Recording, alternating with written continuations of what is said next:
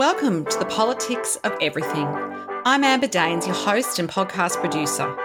This is a half hour of power, a podcast dropping every week where I unpack the politics of everything, from money to motherhood, nutrition to narcissism, startups to secularism, the environment, quality, and much, much more.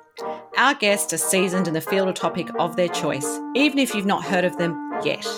This is a non-partisan show. So while I love exploring varied views and get a buzz from a healthy debate of ideas, this is not a purely blue, white, green program.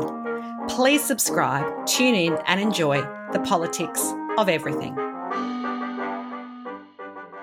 I have to admit, I'm a sucker for buying merchandise, or merch as we colloquially say in the land down under. Whether it be signed books by authors at their book launch or tea towels from a boutique vineyard on a regional holiday, I'm handing over that plastic card with joy. Last year, according to Intelligence Insider, the pandemic fueled rapid acceleration of online buying in several countries that was somewhat lagging, and some of those we expect to continue to expand even post-pandemic. India, Brazil, Russia and Argentina are all projected to post at least 26% growth in retail e-commerce sales this year. As in 2020, the Asia Pacific, where Australia is, and North America leads the regional ranks for retail e-commerce sales this year. China's size of population means that the Asia Pacific will account for almost 61% of retail e-commerce sales worldwide by the end of this year.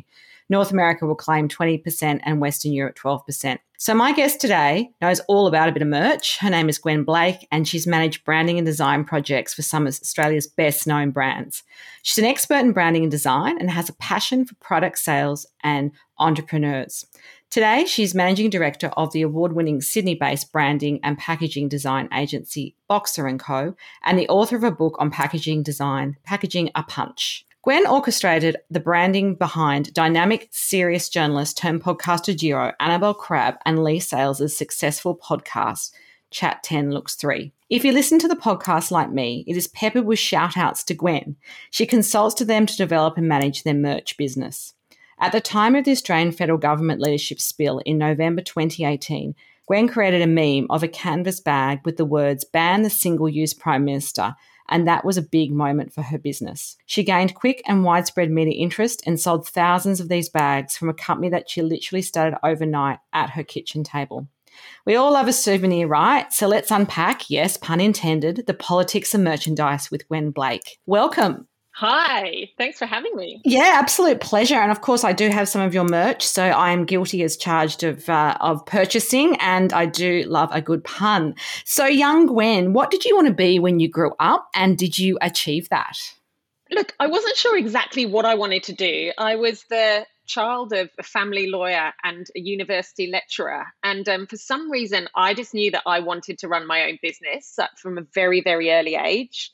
So I was that annoying kid in class at high school who was always starting new businesses, and I'd be turning up selling cakes or friendship bracelets or offering manicures to all the other kids in my class. So I just knew that I wanted to be in business. And then later on, I was the person who had loads of different jobs. So I'd have a paper round, but then I'd also have a Saturday job in a cafe, and I'd have an office job in the holidays. I just worked in so many different jobs. And I guess it gave me an amazing understanding of how lots and lots of different businesses work. So it was a really super grounding.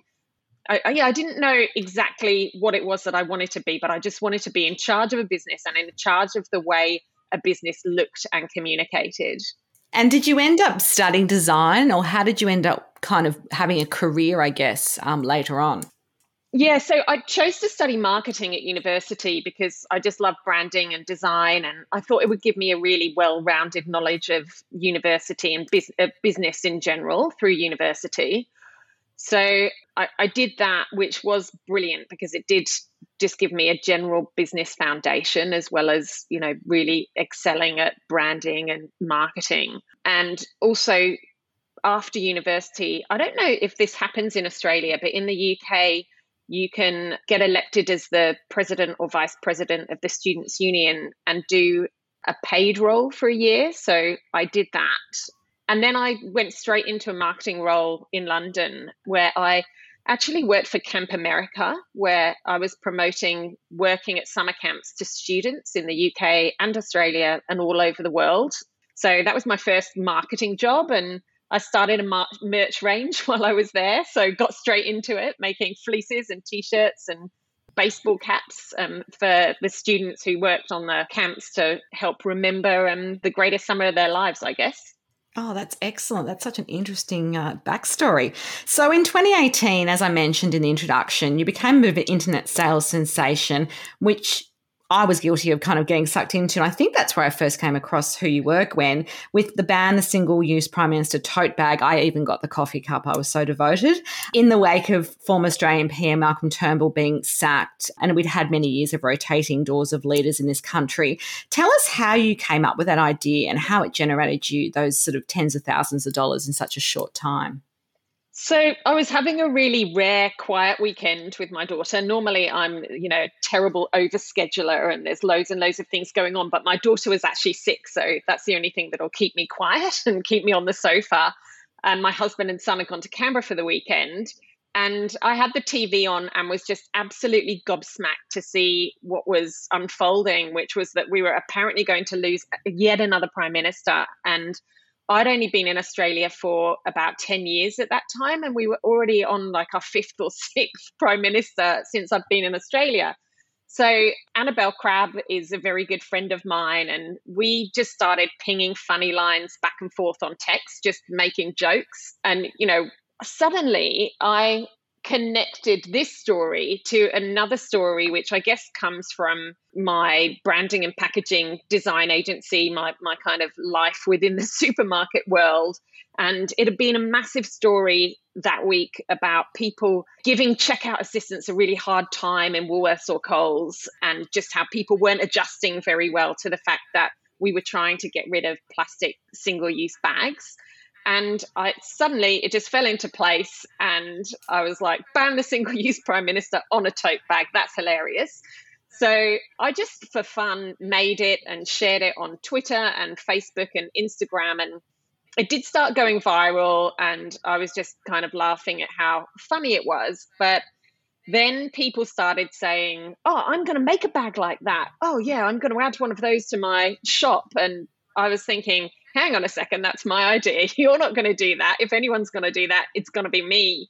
And I actually had people coming over for dinner that night, but I just thought, I've got to get on with it. So whilst I was cooking dinner, I was also creating a logo, starting a business, setting up a shop. And I was like, don't mind me. And and literally like sourcing and designing bags and getting it all ready to go, so that by the time I was going to bed that night, I had a new business called Sans Sheriff, which was ready to start selling bags, and woke up in the morning and I think I'd sold 12. And I was like, oh, that's a shame because I've ordered 100. And then just kept on having to email the company who I'd ordered the bags from and just keep upping the quantities, and ended up selling thousands and thousands. And, as you said, it was like absolutely ridiculous in terms of media. I was in every newspaper and on television. It was just, I think it just captured the zeitgeist, and the feeling that people had. And all Australians love a joke, so it tapped into that. It was a crazy fun time. Absolutely. So gone are the days that merchandise is limited to, say, snow globes at tourist sites or T-shirts from concerts that we have attended, particularly after 2 years in a pandemic when no one's attended anything. Online sales is the thing. How quickly, in your experience, does an idea need to turn to merch? Obviously, you did that in a night, which is not always possible, I imagine, if you've got other commitments. And is there a shelf life in all items because of that fast media cycle, how quickly pop culture moves on now more than ever? What's your experience of this? Look, I don't think all merch has to be timeless, but I think the ones that people want to buy and want now and, want to buy in volume are the things that latch onto a joke that's really current. And the challenge there is to just get something made as quickly as possible, and then also sell it as quickly as possible and get it into people's hands as quickly as possible, so they start sharing it on social media, and then you make more sales that way too. So there definitely is a place for more timeless merch, but if you want to make big sales, I think it's got to latch on to some kind of current joke or news story. Absolutely. So I imagine those tote bags from a few years ago, you don't even sell them anymore, correct? No, I don't. Yeah, done. I've got a few just stored away for posterity, but I For the don't. museum. Yeah, exactly. Excellent. Yeah. So tell us how you came up with the branding for the podcast, Chat 10 Looks 3, and how does that brand sort of represent the show? Because it's definitely evolved from that initial conversation with Crab and Sales to kind of, it's got stage shows, it's got, so many different aspects to it as, I guess, popular culture's also evolved. It doesn't just talk about books, it talks a lot about Netflix series and other podcasts as well. The audience has also evolved, or has it basically all remained the same and it's a very much a static brand with lots of moving parts? Well, I guess when they first came to me, obviously as my friends and knowing that I owned a design agency, they reached out to help because, the podcast was getting a bit of traction. But one thing that I always wanted to do was retain its roots, which is that it's homegrown, and it is a bit ad lib. They don't prepare heaps and heaps of stuff before they create the podcast. So I wanted it to feel like it did have that homegrown vibe to it, even as the design progressed. So, we created it out of illustrations and lots of hand-drawn elements, but tried to keep it just friendly, accessible and homely, and keep it just focused on the friendship, because I think even though they believed when they first started the podcast that they were creating a podcast about books and TV shows, actually what they've created is a podcast about friendship. And so we really, really wanted to hold on to that. And yeah, the audience has grown, humongously. And it's the same kind of people, though, who are listening to it. And so as it's grown and they've started doing more things, we have had to sort of shine our shoes a little bit and make the whole thing look a little bit more professional. For example, they've got a book which has just come out called Well, Hello, and that was going to be published by Penguin, and they wanted me and my business to create illustrations for it. So we had to take it up a notch because it's a book being published by Penguin. But when you look at it, it's an evolution, not a revolution. We've still retained the very, very early roots of the podcast and the vibe of it, just sort of added and evolved to it. Yeah, absolutely. Look, it all sort of sings together, I think. And I think, having sort of been part of the podcast community, or chatters as they like to call it, there is something that connects it, but it's still got that personal feel to it, in terms of that homeliness that you talk about. So what really makes great merch? I guess, is there a secret sauce formula? Do you market test before doing items, or do you just kind of, like you say, produce the first 100 and kind of push it out there? Is there a bit of a process for you, or is it all depending on the type of product and, I guess, the complexity involved? It depends on the market. So, for example, if I'm creating something for my brand, Sans Serif, I'll share something on social media and see what kind of a reaction it gets. When we're creating things for the Chat 10 podcast, there's 47,000 people in a Facebook group. So it's an amazing sounding board. So you can always just share things. Maybe we're making a cup and there's 2 different designs that we might put on the cup and can't decide which to use. And so we'll just ask 47,000 people and you get a pretty good read from that. So we do test things out, but not really in terms of actually making them and selling them. It's more just asking questions and creating visuals of things on social media and, asking those questions. But I think as I've worked on merch a lot and seen what's sold and what hasn't sold, and just sort of in terms also of my personal values, the things that I think are really important to tick off are, firstly, something has to be relevant now. We've talked about that. But I think it has to be useful as well. There's just no point in creating something that is just going to gather dust in people's houses. So it has to have genuine use. Otherwise, what's the point in selling it?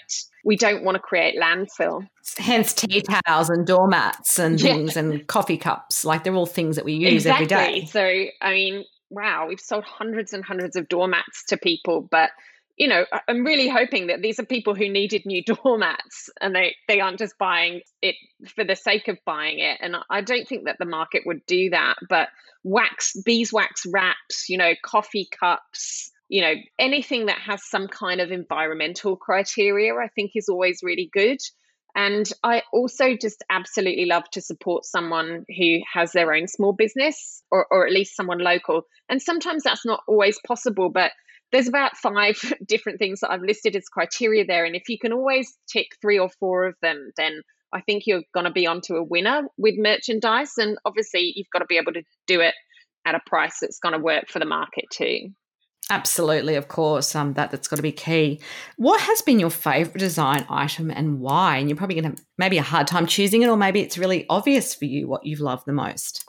Yeah, well, we made this coffee cup which said high moral grounds on it. And it was just based on a joke that Crab made on the podcast. And then people started asking for it online. So rather like the ban the single-use Prime Minister bag, it was something that people were saying. There was Gwen, up all night. Everyone, lots of people tagged me and say, go on, Gwen, you got to do that.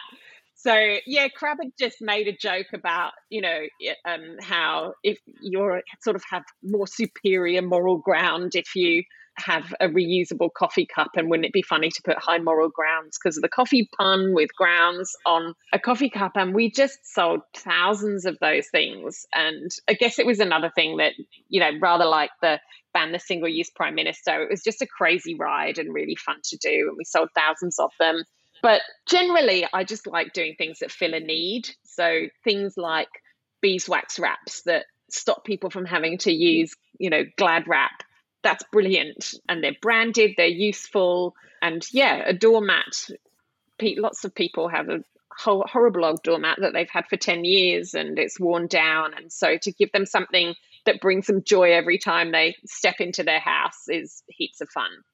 Absolutely. I'm looking forward to whatever's going to come up next, or whatever comes out of one of your clients' mouths that turns into your next item of merch. Changing tack a little bit, a lot of people have mentors along the way, either in their business or just through design or even other aspects of their personal life. Is there one or two that stand out for you, and what have they taught you?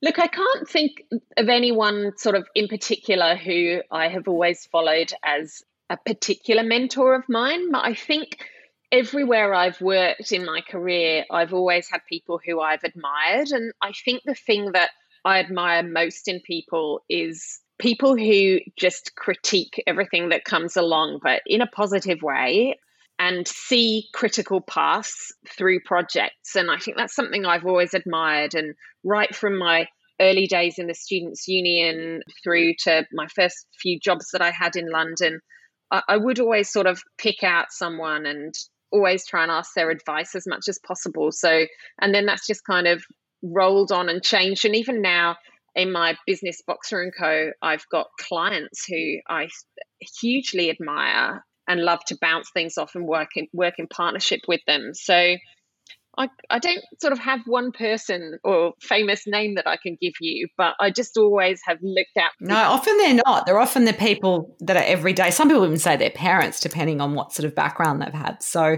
yeah, it just depends on, I guess, who's influenced you and inspired you. Yeah, lots of various people and various businesses, yeah. That's a good summary, though. Bit of fun. Favourite book, song or film, and why? Okay, well, most people who know me know about my love of Mary Poppins. At my 40th birthday, I got up and sung A Spoonful of Sugar in front of all of my friends to much hilarity. But that is honestly something that I live by. So that song starts, in every job that must be done, there is an element of fun. You find the fun and snap, the job's a game. And that is absolutely a mantra for me. I work really, really hard in lots of different areas, but there's just no point in working hard if there's no enjoyment. You've got to love something to be great at it. So find the fun. Absolutely. Well, that's excellent. So what would be your final takeaway message for us on the politics of merchandise? I guess the thing is, don't just slap a logo on something. Whenever you're looking for merchandise, they always say, here's where you put the brand or here's where you put the logo. It's got to be cleverer than that. It's got to be thought through harder than that. And don't even necessarily just go to merchandise companies, but look around for other partners that you can work with to create something that's really useful and helpful to people, as well as being a reminder of that podcast or that TV show or whatever it is that, you're associated with. Yeah, that's a really great bit of advice from someone who knows merch like nobody else. Well, Gwen, it's been an absolute pleasure to have you on the politics of everything. And if you do want to connect further with Gwen Blake and her business, there will be some details on the show notes. Until next time, take care. Thanks so much for listening today. If you've enjoyed the politics of everything, I thrive on your feedback. So please add a short review and share the podcast with your network through Apple, Spotify, and all the usual suspects. I'm always on the hunt for new and diverse guests, so if you or someone you know has a fresh idea you're busting to get out there, please email me at amber@amberdanes.com and my crew will get back to you very soon.